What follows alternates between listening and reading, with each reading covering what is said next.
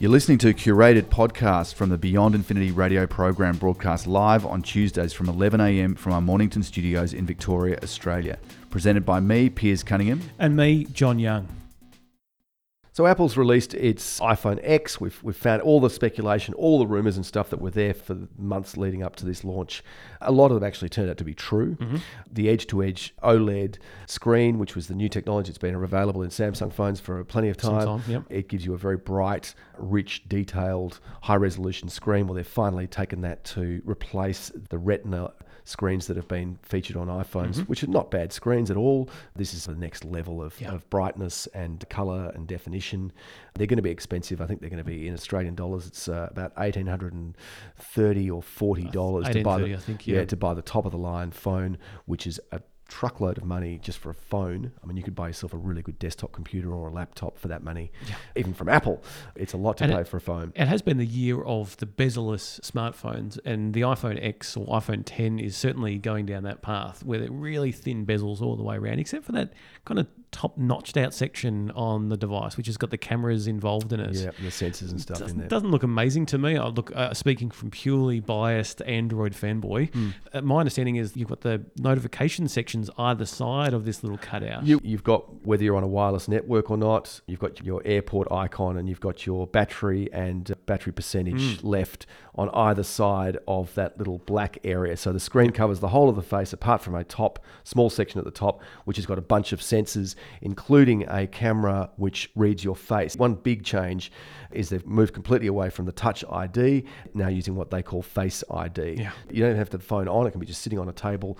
You put your face in proximity to it, it fires up a bunch of lasers basically that map your face very accurately. And you do the same kind of process as used to when you taught the phone to recognize your fingerprint by sort of multiple moving of your finger around on the fingerprint scanner. Well, you go through a similar process. It maps your face, you move your face from side to side and up and down. It maps your face. Apparently, it was a 1 in 50,000 chance of someone using a fingerprint to get into your device without authorization. With Face ID, it's 1 in a million. So Apple is claiming it's substantially more secure than fingerprint ID. But that's also the actual user finds it difficult to get into their device with the Face ID as well, isn't it? Well, there's the possibility of that, because that was during the presentation, there was that famous moment where Craig Federighi, he couldn't open the phone, basically had to go to a backup phone. Now, there may have been reasons. One reason that I think is most likely is that, for example, on my phone, if I switch the battery out or I turn it off and turn it back on, I can't use the fingerprint unlock straight away. What I need to do is enter in my knock code, which is a series of quadrants, and I just knock on that.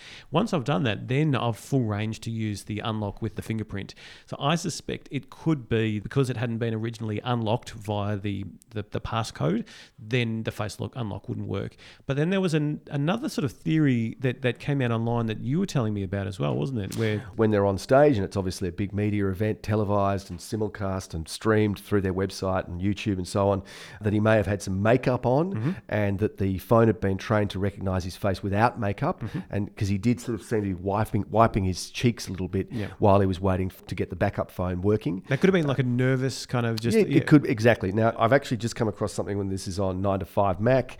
Apple has apparently officially clarified what happened on stage when the first demo of the Face ID technology didn't go as planned.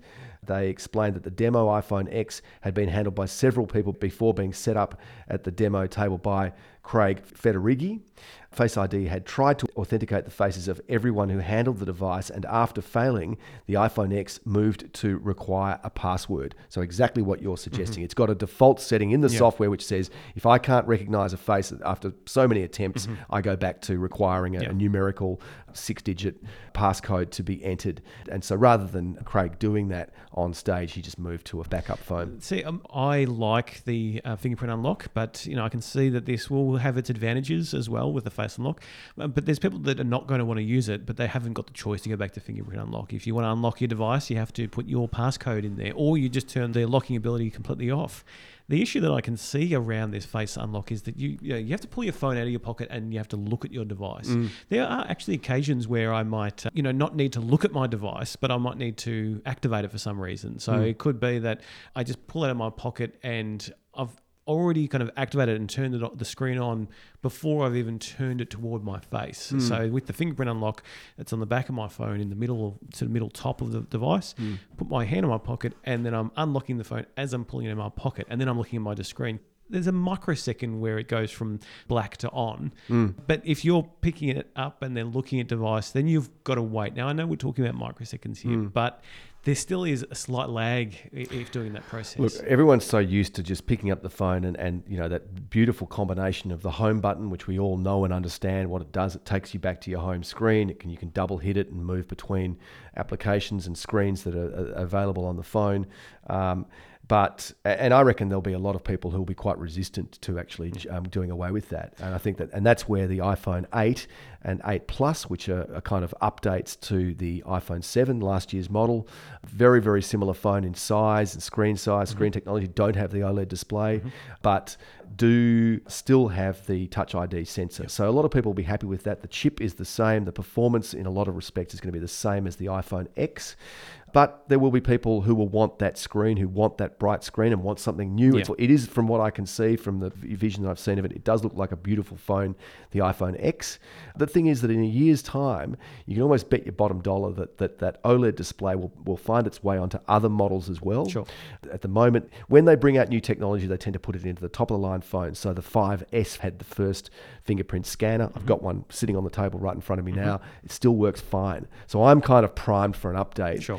At the time when it was released, it was the only one that had that Touch ID sensor, and then sure enough, the year later, it all became very commonplace. One of the things I liked, which Androids have for some time, is the gesture on the screen. So when you want to access certain, your notifications, you swipe down from the top, or if you want to access your settings, I think it's a sort of a half swipe, or there's sort of different quadrants on the screen. The older phones have done the same thing. Yeah. So you can swipe from the edge up, off to down, or from left to right, and you can bring in different functions. That's just part of the operating system. It's got, as I mentioned, the Super Retina HD display, which is that OLED display, or organic LED.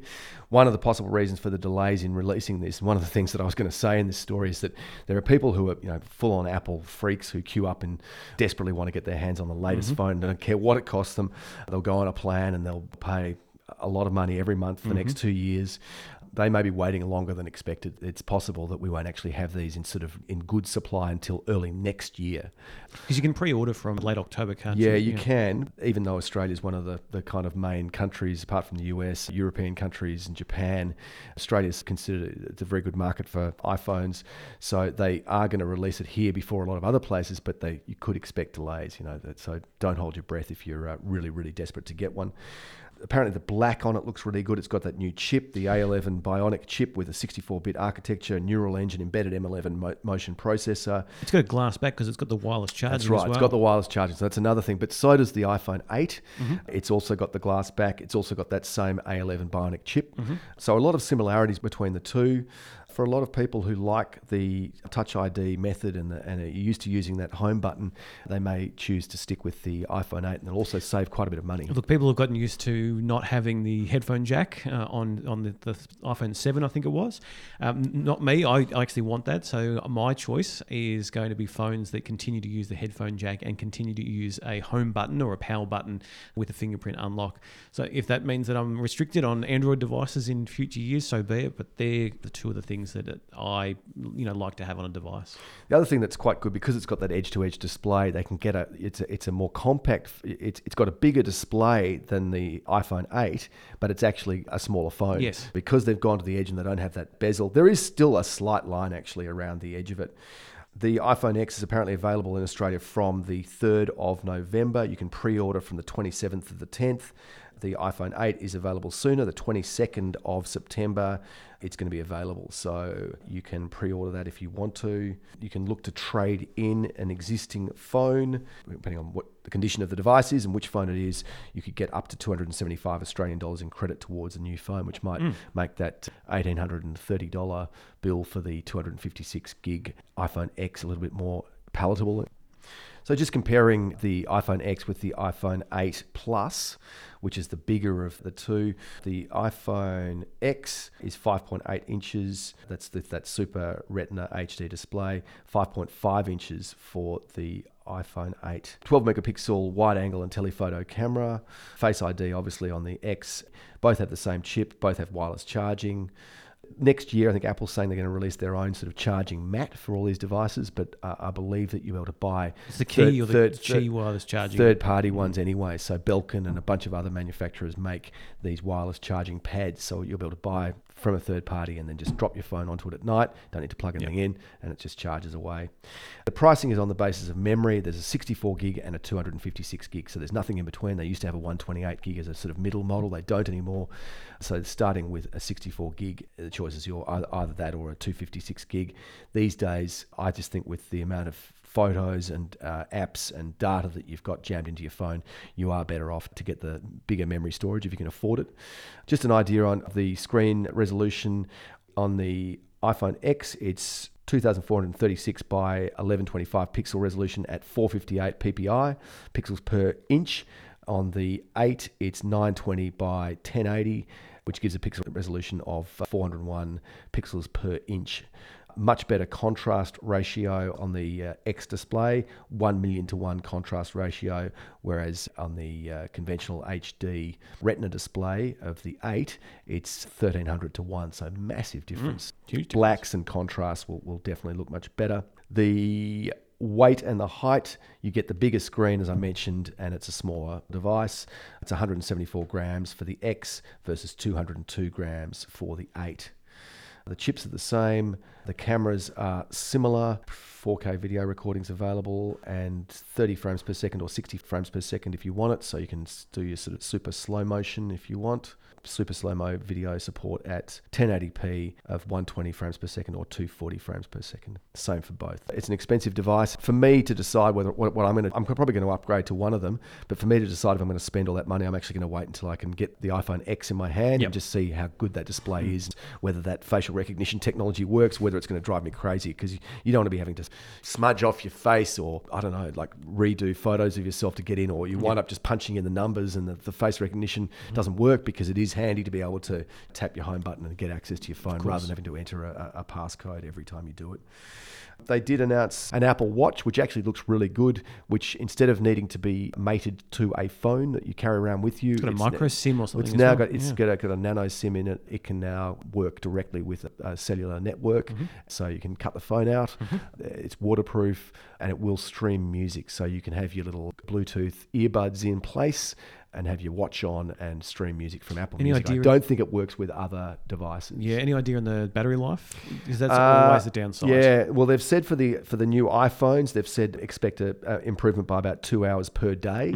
So a significant improvement there in battery life. And I'm pretty sure, just from the top of my head, that the watch, it's like a whole day at least, I think, for battery life there. So a lot to consider. I sat through and watched the keynote presentation, which I thought was pretty good.